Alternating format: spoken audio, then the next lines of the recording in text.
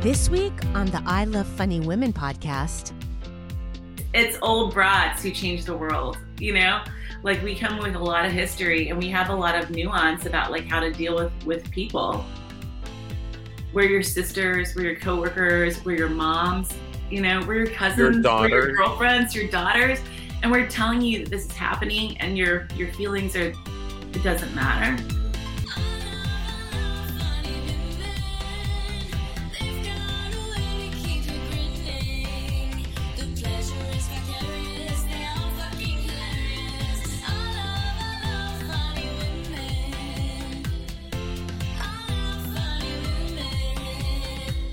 Welcome to the I Love Funny Women podcast with your host, Dina Nina. It's called vag voting, Dina. It is. That's where I get my political leanings. It's from my nether regions. All right. Welcome to the I Love Funny Women podcast. I am one of your hosts, Dina Nina. I am one of your hosts, Lalita D. Hi, Lalita. Hey, Dina.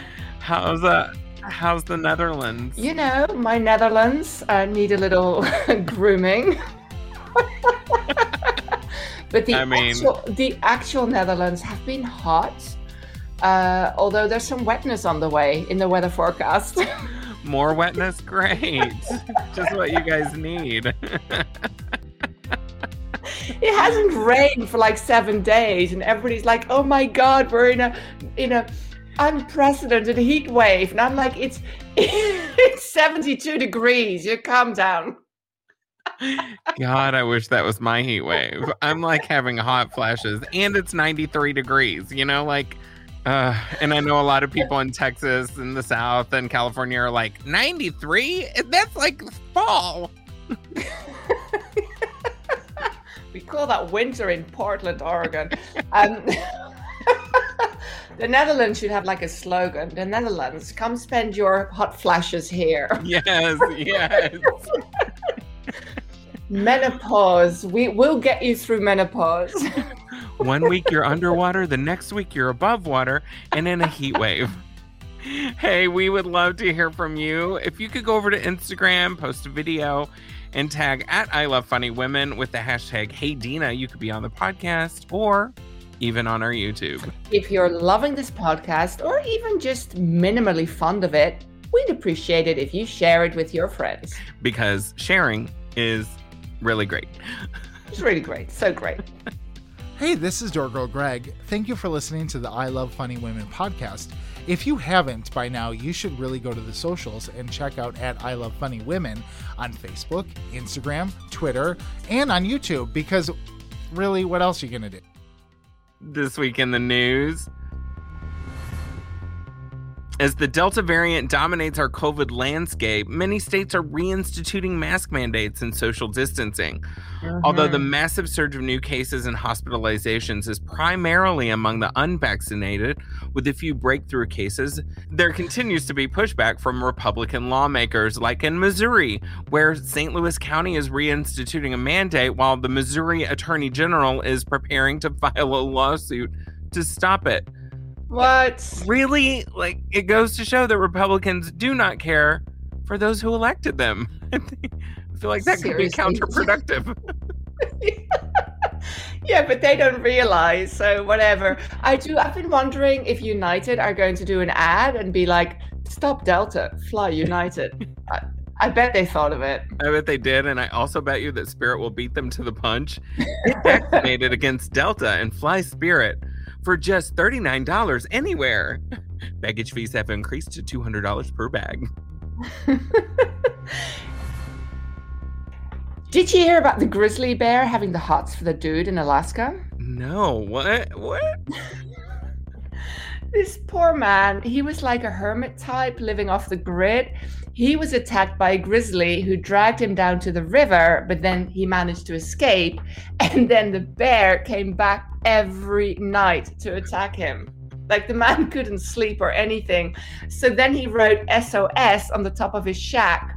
And after a week, the Coast Guard happened to go over and see it, and they rescued him.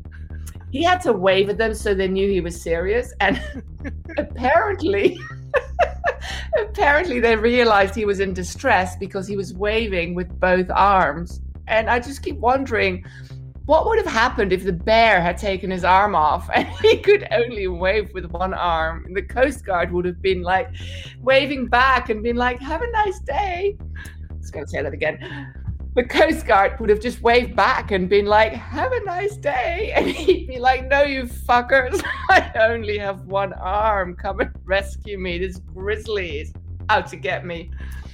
Anyway, it all worked out. He's okay now, and the grizzly is reportedly heartbroken. I know. While COVID rages on and bears face unrequited love from their human Tinder matches, Mississippi is asking the Supreme Court to reverse Roe v. Wade, bringing a collective and sarcastic, we didn't see that coming from all women who value bodily autonomy. Right. We spoke to a fetus last week who told us, I'm a clump of cells, while COVID deniers scream, my body, my choice, in the most ironic twist of fate. We are not going to wear a mask, but that woman who does not want the baby has to have that baby. Help me make it make sense, Dina. It's Republicans. It's impossible. Well, the Olympics were off to an eventful start. If it wasn't bad enough that something like 85% of Japanese people were against them being held this year to begin with, the musical director was fired because of having boasted earlier in his career about having bullied disabled people as a teenager. He also, incidentally, should have been fired for putting Imagine on the score. Truthfully, one of the worst songs to ever have been written. Don't at me. And then they had to fire the director of the whole opening ceremony because some years back he joked about the Holocaust. Oh, I didn't know that Joe Rogan had been recruited by the Tokyo Olympics. And of course, speaking of repulsive people, we can't go a single podcast without mentioning, you guessed it, Marjorie Taylor Greene. Oh, can't we, like, just once? I am afraid not. I mean, it's like each week she's just trying to out-dick herself, you know? That was a visual I could have done without. Like, I think it just put me off my vibrator and I was in love. I know, and I was prepared to do the nuptials. So last week she said, if I was in charge and I had my way, I would come down on China so hard, I would kick out every single Chinese in this country that is loyal to the CCP. They would be gone. I don't care who they are. Like, she's just so gross. The way you just said I would come down on China so hard, it was a little hot, Dina, I have to say. And now I would go down on China so hard. And China's like, no.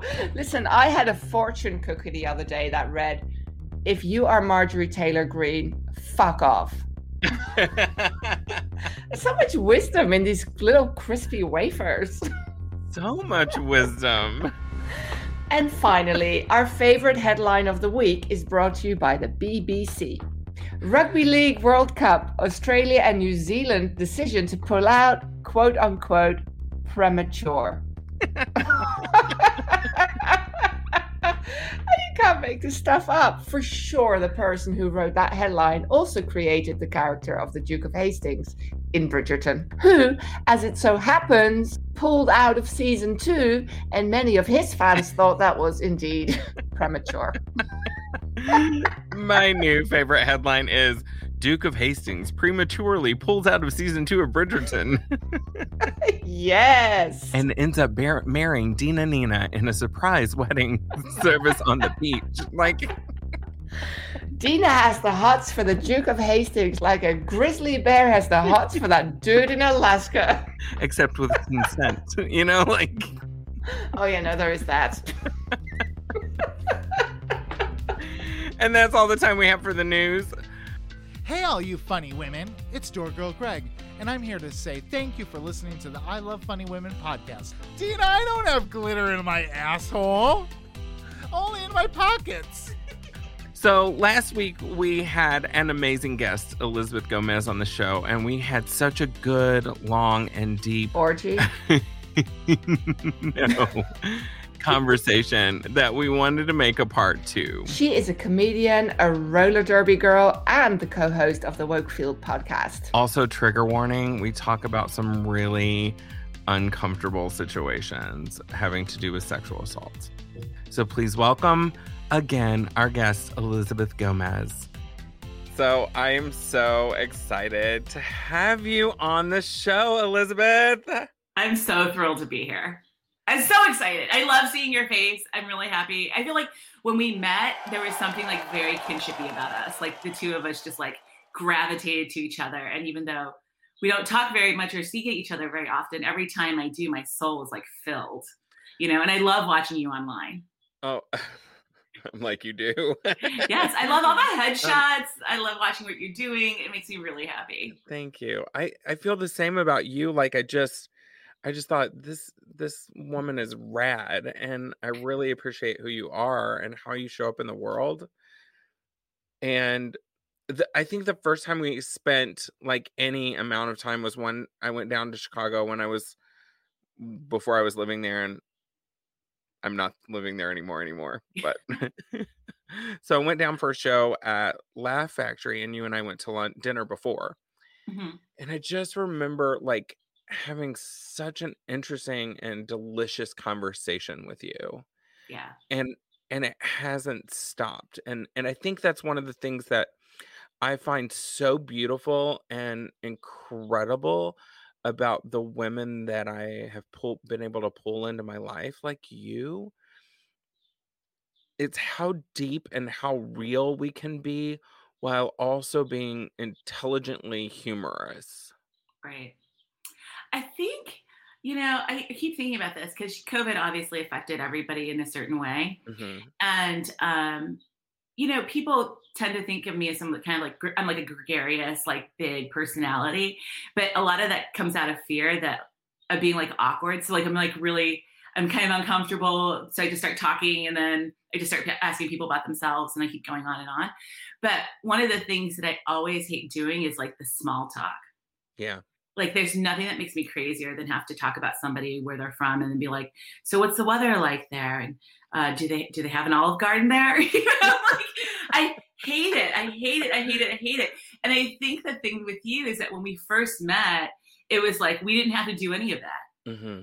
We just like dove in and just started like being real people with each other. And Yeah. I also appreciate that, because I don't like to do that whole song and dance of like, let's try to find something in common. Let's try to find something where we can kind of match so that we can like now have a friendship, Because honestly, it's been a handful of times that you and I have hung out, but I think about you all the time, and I love seeing you. And when I see you, like just in the first 5 seconds of like getting onto this call, we're like, rape, let's talk about that. I was like, we need to talk about this on the camera because we're getting really deep all of a sudden. Right. I think that's one of those things that, like, for me, I'm so like I'm not good at hiding a lot of my feelings, and I'm just like, I kind of am like a vomiter. Like just like I'm like, here's everything. And people either can really appreciate it or really hate it. I love it. Thank you. And we get real deep when we talk. Like we go deep. So before we started, we mentioned this in the segment before about Louis C.K. coming to the comedy club in Madison. And it brings up a lot of feelings for me.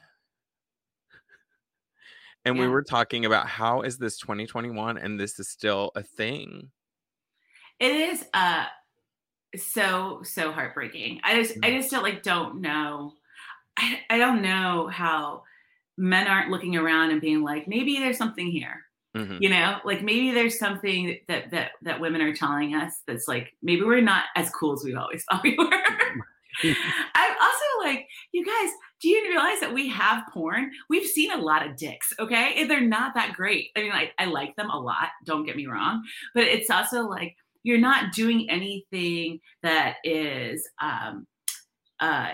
like pushing the edge, you Right. know, you're not doing anything that's like, oh my, like, look at this dick pic, or like, oh my, look at him jerking off in a corner. There's like, none of that is exciting in terms of like, in this world that we have all this technology and where we openly talk about sex and we openly are sexual people.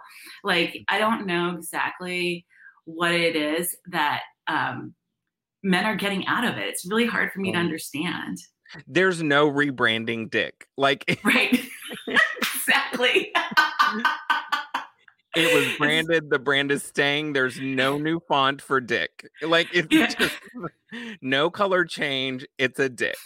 Maybe the dudes should start like just maybe drawing it and mailing it to me. Maybe that might be something that'd be like, oh, that's something new. Right. I would appreciate a lovely sketch over an embroidery. Masturbating in the green room before a show. Like, that's like.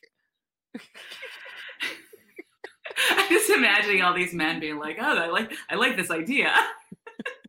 They're like, then I'll know you have a dick and you're talented. Exactly. They're all 2022, the new dick. Welcome to a fresh, new, brand spanking new. Just like people are starting to send each other like, you remember those like those hook rugs? Yeah. Just hook rugs of dicks. I am dead. I would love a hook rug dick. No, but I think I need to make a hook rug dick thing. Like, I'm going to totally learn how to do that. I mean, it's scary. I think it's really, really frightening, the ability that we can look away. I think this has been a prominent problem in America overall, like that we see problems and we just keep being like, well, it'll get solved by just not doing anything about it. Yeah. I really love this campaign that you're pushing because I do think that that's something that people are afraid in the world of comedy to deal with a lot of times. I definitely think it is for women because there is a power dynamic that this is what we're talking about, you know? And when you're talking about that guy who was making the joke about the scarecrow, I mean, that really, I'm just like, is that really the best you can do? And you think that, again, with all the great comics that have come before you, that's your best joke, or that's the best joke you're going to springboard off of and like try to grow?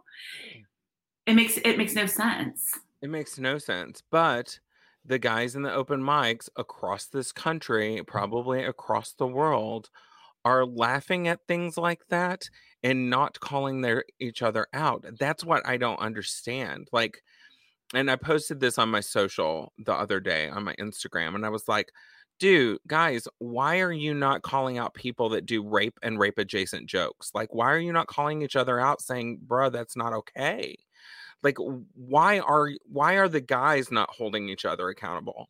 And I feel like I just am going to have to go to every open mic and start riffing on the shitty jokes that men tell every time I go. You know what I mean? I'm just going to start. I feel like we should all start roasting all the guys that say very unacceptable jokes at open mics. I'm just done with it. Right.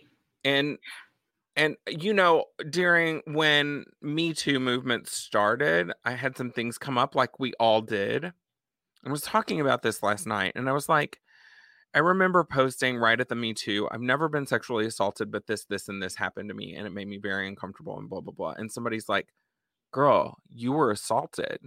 That's sexual assault. And I'm like, what?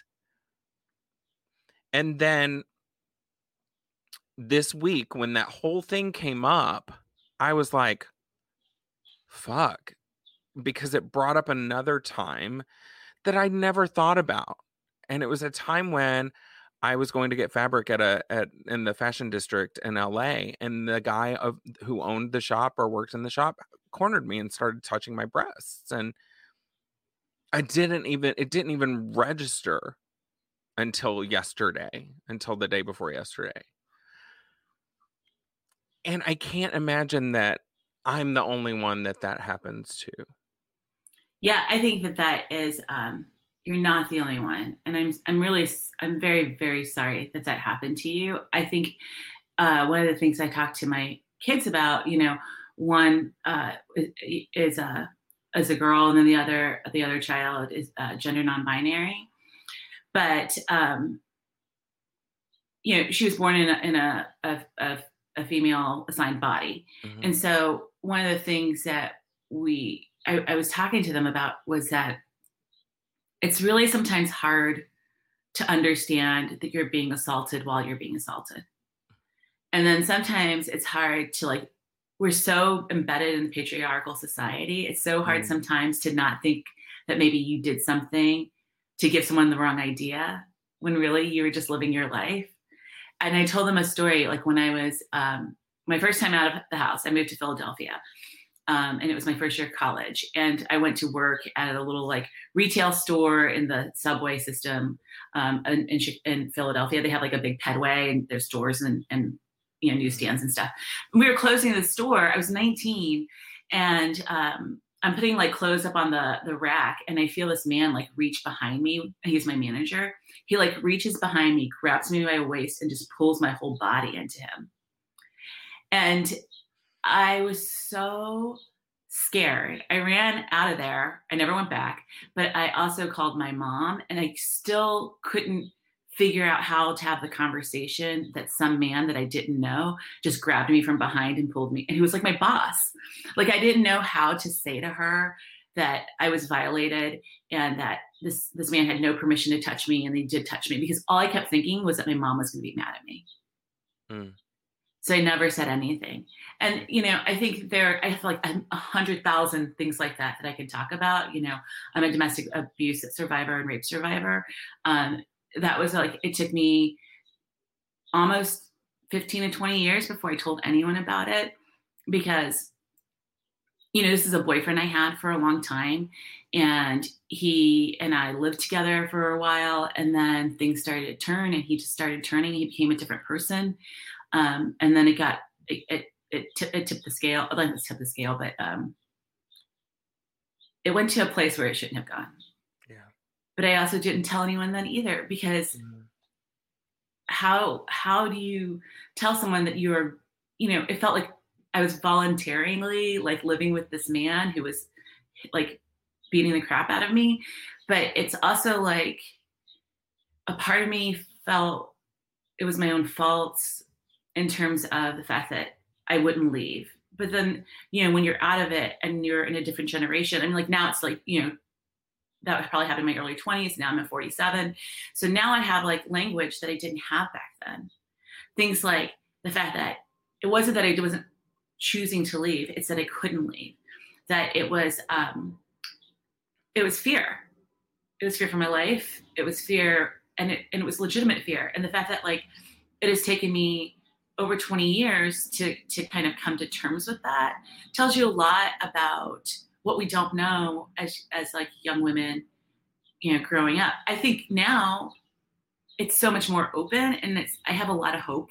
I do have a lot of hope in seeing how women are reacting now and the things that they have to say, and the different platforms in which women can speak out. But it is still heartbreaking to see offenders get booked, be able to be at that open mic, be able to like have sold out shows at comedy clubs. Yeah. And leave it's like, jail.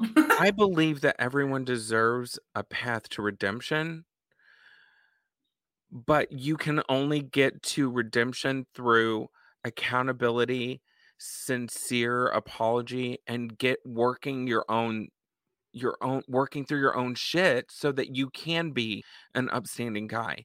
Like, and I wish that Louis C.K. was doing that. Like, I don't know what he's doing, but I've not seen anything that felt remorseful or like he felt like he was doing anything wrong when he took his dick out and started masturbating in front of people. Right. Sorry. So this is a lot deeper and heavier than I expected. So I apologize. Not a surprise with us. Right, true. I don't think you should apologize. I mean, honestly, this is stuff that people need to talk about, and I think it's really important to address. I mean, I think it's also, you know, I've run a couple of open mics. I've run a couple of shows, you know. I've definitely been a person in the audience when people are making jokes that are about like raping or beating women. I generally will say something out loud. I will heckle a person for it because I'm also like an old broad who doesn't really like, at this point, I'm either going to make it in the world funny or I'm not. And so it doesn't really matter to me, you know? Yeah. But I think it's a little bit harder to ask somebody who's 21 or 22, who's still like trying to find their way in the world, who hasn't had maybe as much exposure, or, you know, they have fear of being hurt by dudes. And, it's a hard sell to be like, you know, and I think that this is what, okay, so I guess this is my point. My point is, I think this is why the dudes have to speak up for us. Mm. They have to be the ones who can't hold each other accountable, because women have there's too many complex issues there. Yeah. No girl is going to be like, you know, it's 2:00 in the morning, you're at an open mic, everyone's been drinking, and you start like kind of pushing back on somebody. You know, it could go bad. Yeah. And so I think it is, to your point, super important, and like almost it should be the standard way of behaving for men. Yeah. People ask me all the time, why do women feel like they need a safe space? Why do they feel like they need women only spaces? And I'm like, more than ever, I know beyond a shadow of a doubt, it's because of this. Right. It's because you book people who are, you know, accused of sexual misconduct. And when I, who am a very old lady, am just re-experiencing traumas that I never knew I had. Right. Because this guy is booked at a comedy club. When I, who feel like I'm pretty resilient for everything, when I am experiencing these things that come up because you book somebody at the comedy club or at a club or on a show, then I am not the only one who's going to experience that. Right.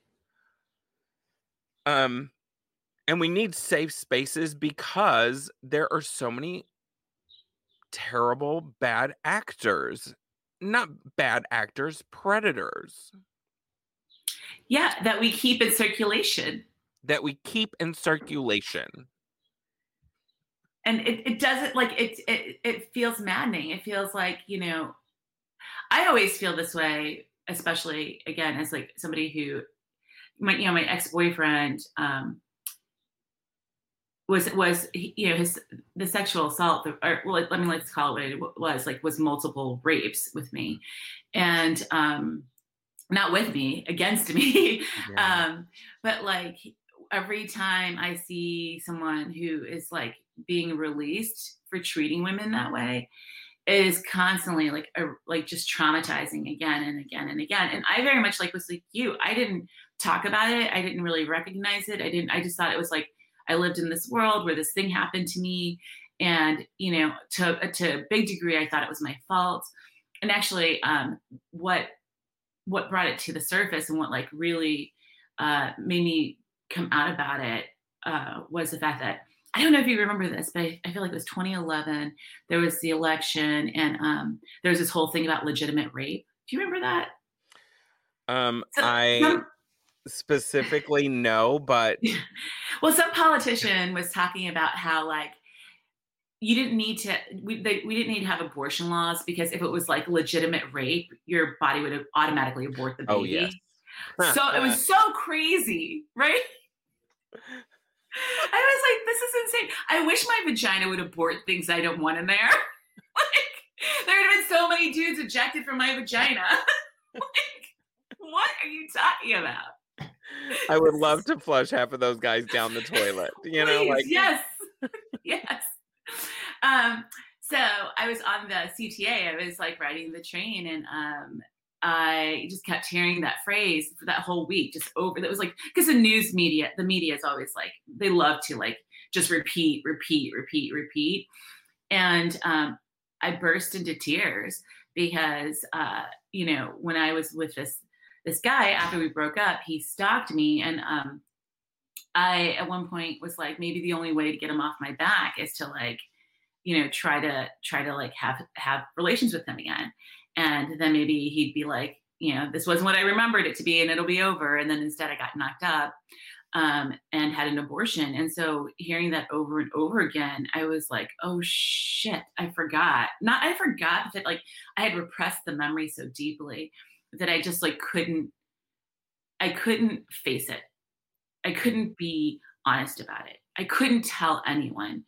And I let it just sit in my stomach and in my heart for so long. And then when I was hearing this phrase, I couldn't deny it anymore. I couldn't keep pushing it away because every day I was reminded, every day it kept coming up. And it's like both words, right? Abortion and rape. And it just like wouldn't stop, and it wouldn't stop hurting me. And I had to get off the train. I started hyperventilating and crying. And I had to come home and tell my family. And it was really scary because I remember thinking that, I was like this big roller derby girl here because I started the roller derby here in Chicago for women.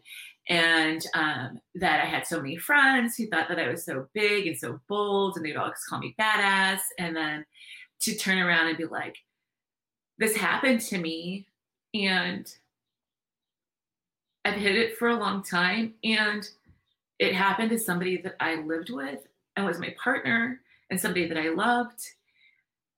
And I didn't walk away. That it took so much time to walk away from it. I really honestly thought that like everyone would just call me a liar and that they would all abandon me and not want to be my friend anymore. And it was the wildest thing. I don't know where I came up with that idea. I don't feel that way with the victims. I've never seen anyone be that way with anyone who came out with stories like that. But I just felt so crushed under that truth. And then when I did tell, it was amazing. Everyone came out, supported me, told me great stories about how I helped them and how they just needed to know that someone else was out there like that. I had a ex-boyfriend of a girlfriend of mine who was like, Elizabeth, because I wrote the story out in a blog, and I posted it on Facebook, and then I left town because I was like, I don't want to see anyone.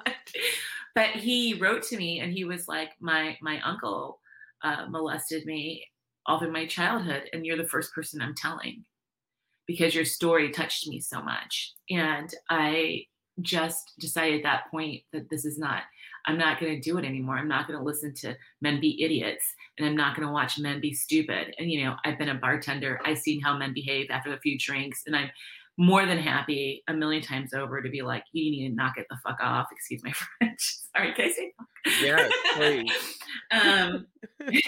I just had to. All you want.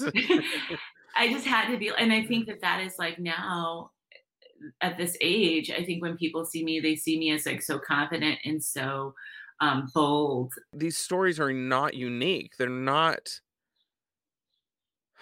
I don't know, like words are really hard right now, obviously, but like they're not unique. They're not new. They're not different than 81% of women in the US. Right. And it is phenomenal to me. Like women we're over half the population. Mm-hmm. We're your sisters, we're your coworkers, we're your moms, we're your cousins, we're your girlfriends, your daughters. And we're telling you that this is happening, and your feelings it doesn't matter. Mm-hmm. Your feelings are like, well, these women were drugged and raped, and oh well. I mean, it's a fight we're fighting. I will say though, I do think that it's changing, and I'm excited about that. Yeah. It's not perfect for sure. Yeah. But I definitely, like I said, the fact that people are talking about it, the fact that it's like way more than it was when I was a kid. Yeah. And now I'm like just fucking tired of not talking about it anymore, and I'm ready to stir some shit up. I did an interview, and it was really kind of apologetic, and I was like, why am I apologizing? I don't work in the traditional club system anyway. They don't book me around the country because they don't know where to put a trans lady comic usually. Right. So what am I afraid of? And I just was like, I'm done. I'm done pretending that it's going to affect my career if I talk about this shit. If I start calling out bad actors, if I start stirring up shit, it doesn't affect my career at all. Right. So I am mad as hell. I'm probably going to die in a couple of years. So let's just make the last few. I mean, I'm telling you, it's old broads who change the world, you know? Like we come with a lot of history and we have a lot of nuance about like how to deal with people, you know? And I do think that like pistol packing mamas like us, we can help where we can. I just don't I don't know. I will say I am always disappointed when I see that like a Bill Cosby can get out of jail or that, you know. And that Britney Spears can't be trusted to take care of her own life and career. Like, yes, all of those things. And what I don't understand is how are these men still working? How are these clubs making a conscious decision to book these men? Right. There are women who are in your clubs, who work in your clubs, who come to your clubs. And sometimes the booker is a woman booking these people. I was going to say, I had a female booker. I remember when I started doing this, I had a female booker where like you could go and talk to her after your set to like find out, like I get tips. And I remember all these dudes ahead of me, and she was just kind of like, you should do this, you should do that. And when she saw me, she was like, you could clean up your look. I was like, wow, what should I just wear a bra on stage? What kind of response is that? Because I do think sometimes, because we're so deeply embedded in the patriarchy, sometimes women we struggle to support each other. Yeah. You know, and that's tough. That's a tough one. That is a tough one. And it's easy to fall prey to that. Right. I like that you said we are deeply embedded in patriarchy. Good word. I also was going to say, you know, as a trans woman, I think that this is a big issue for you. I think it's fucking huge.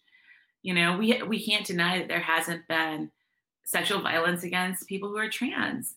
And we can't like ignore that either, you know, or like people's reactions to it. And it is like where one predator is, and maybe, you know, we're talking a lot about like just kind of cis women, but like it still translates. That kind of like machoism, that kind of like boldness to feel that women are property in any way or objects is also like affects everyone around us. Yeah. And especially trans women. Yeah. And I am deeply aware of those layers too. And I think that this week was like the past couple of days of really mulling over it and being like, there is the feeling that when I was transitioning, and granted, I transitioned prior to the explosion of visibility in the media. So when I transitioned, we were relegated to the black market, the underground economy. We were still being prostitutes and murdered on Law and Order and CSI every 5 minutes, you know? Right. And so I realized that because there is a feeling that trans people are betraying their gender by transitioning, that there's an added layer of feeling like cis people have ownership over our bodies. And because we're like, women are overly sexualized, but trans women are massively over sexualized. Yes. And like, I kind of remember not thinking, but like feeling like, oh, this is just something that's going to happen to me.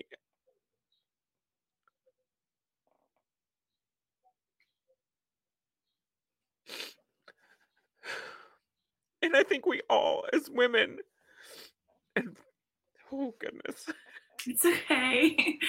This should hurt. This should hurt. Because it does hurt. You know, I was talking to my therapist about my trauma, and she said to me, well, maybe one day, you know, it won't make you cry. And I said, I hope that day never comes. I hope it always makes me cry. I hope it always hurts my heart, because I don't ever want to lose touch with that, you know? And that shouldn't be a thing that happens to you. That shouldn't be. You should grow up and feel safe in this world. You should grow up and feel like you can just live your life as who you are. And to grow up thinking that this is something that's going to just happen. To be prepared, to prepare when you're a teenager, that one day you will be assaulted. For me to teach that to my children, one of my children being trans, like, it's like, you know, this is not great information to pass on to young people. And to be people our age being like, looking back and being like, well, all this time I low key have had this stress and this idea that one day someone would hurt me. That's so fucked Right. up. Yeah. Thank you. I did not expect this to be as I guess it has to be sad. Yeah. And we're in it together, girl. You know? We are. We carry this burden, and it is hard, and it is heavy. And we get a fucking cry. And this is what booking men who are accused of sexual assault does. It's not direct, it's indirect, but it affects so many more people than you realize when you book somebody like that. Right. It brings up things for people that, like, I'm just so mad that they would do that and not take into consideration the collateral damage and the re-traumatization of victims or survivors, rather, in our community. Right. We're such a liberal, diverse town, right? But there are still people that are booking people that traumatize and re-traumatize and cause collateral damage. And I'm ready to stir some shit up, because I'm not even excited about living in a world where this is a normal thing. And that is not to diminish the fact that men also face, you know, sexual assaults and traumas. Right. I don't want to at all like undervalue that, but knowing that the vast majority of 81% of women, and I would love to know the statistics on trans women.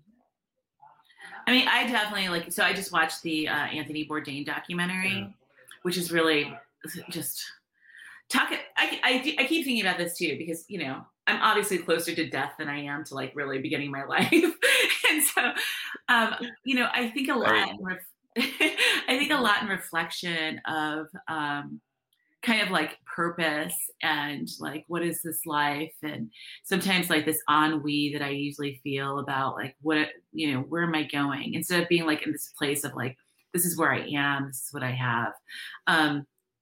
Anyways, in the Bourdain documentary, you know, they talk about Asha, is that how to pronounce her name? Argentino, the woman he was dating right before he killed himself. And she had been accused of being 37 and sleeping with a 17-year-old boy who sued her for it.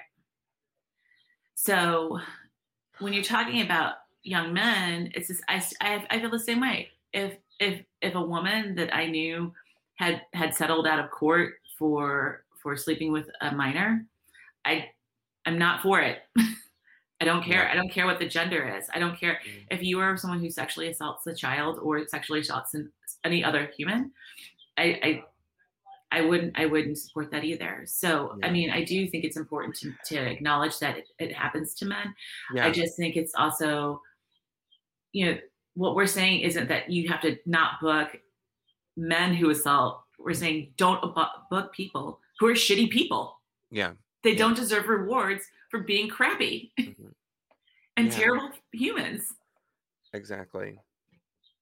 And we're not talking about just like someone who has like a fit over like whether there's brown M&Ms in his house, in his green room. We're talking about people who physically hurt other people. Yeah. I don't know. I'm glad we solved the problem today, though. I am too. This is quite a departure from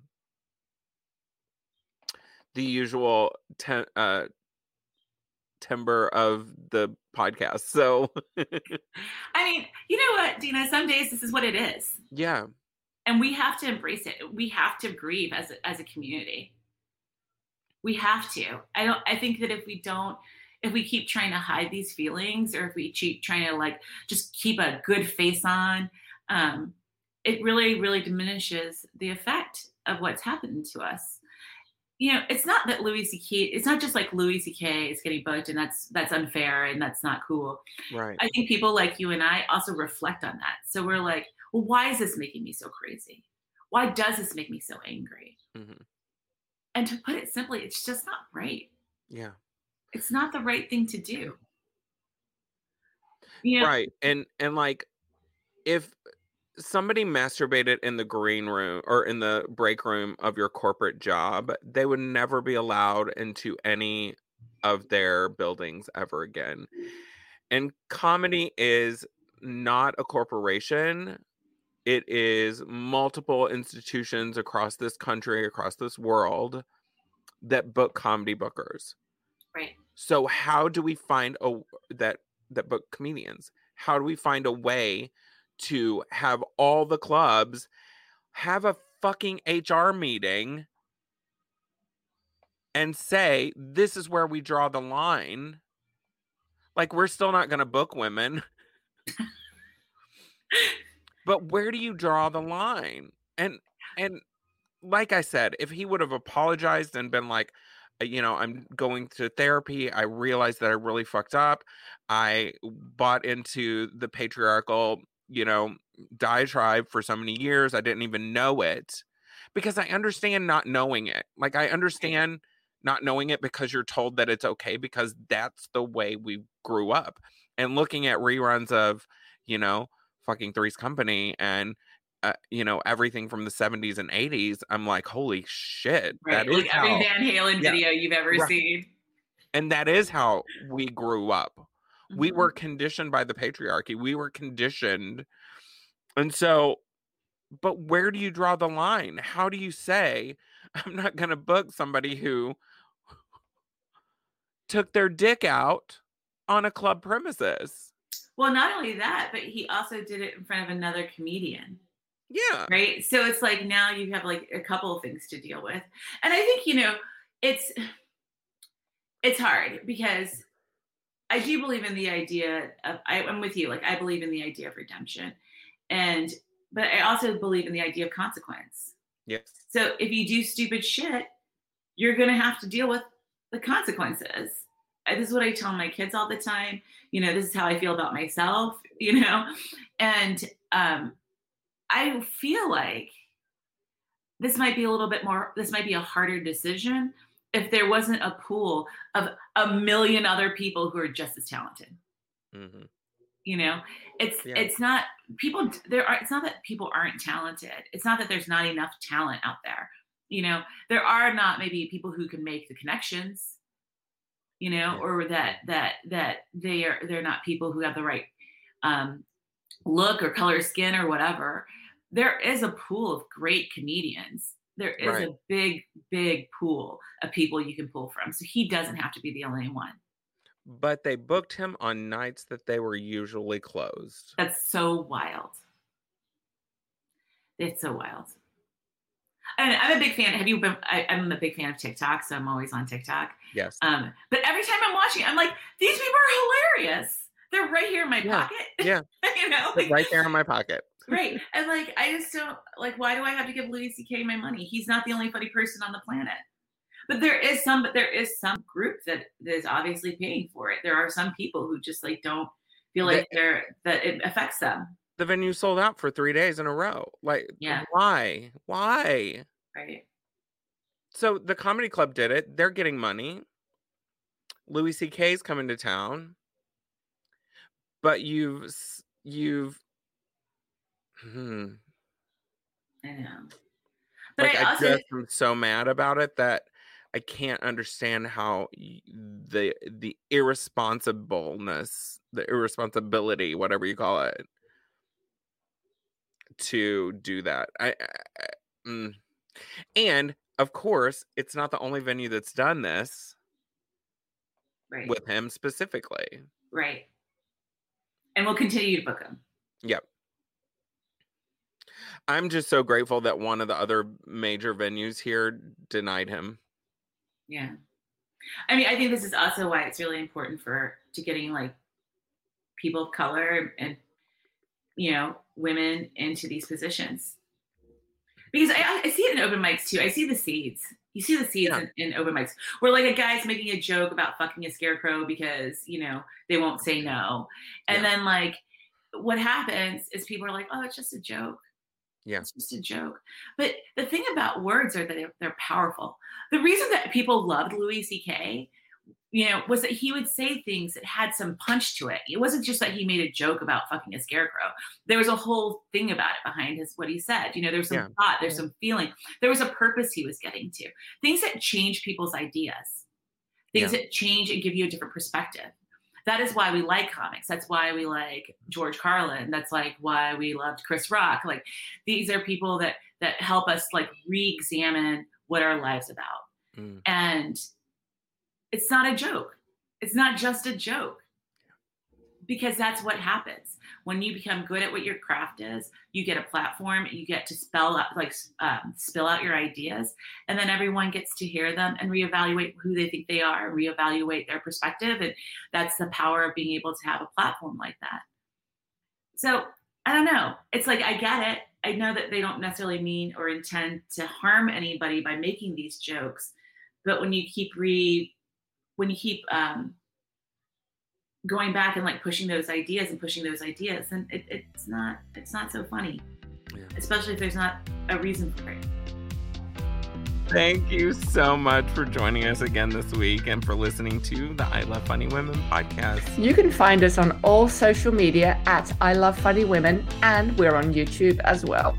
And this podcast was written by me. And me. And you can find me on all the socials at DinaNinaXO. And I am Lalita D Comedy. That's D-E-E, Lalita D Comedy. Follow me on Instagram. I'm posting funny stuff from the Netherlands. And find our guest, Elizabeth Gomez, at Wanna Rumble. Find Door Girl Greg on Instagram at Gigi Potter. And of course, our amazing announcer, Krista Garner, can be found on Instagram at Krista Garner. This is an Artemis Glow studio production in association with Crossover Media and AMG. Have a great week.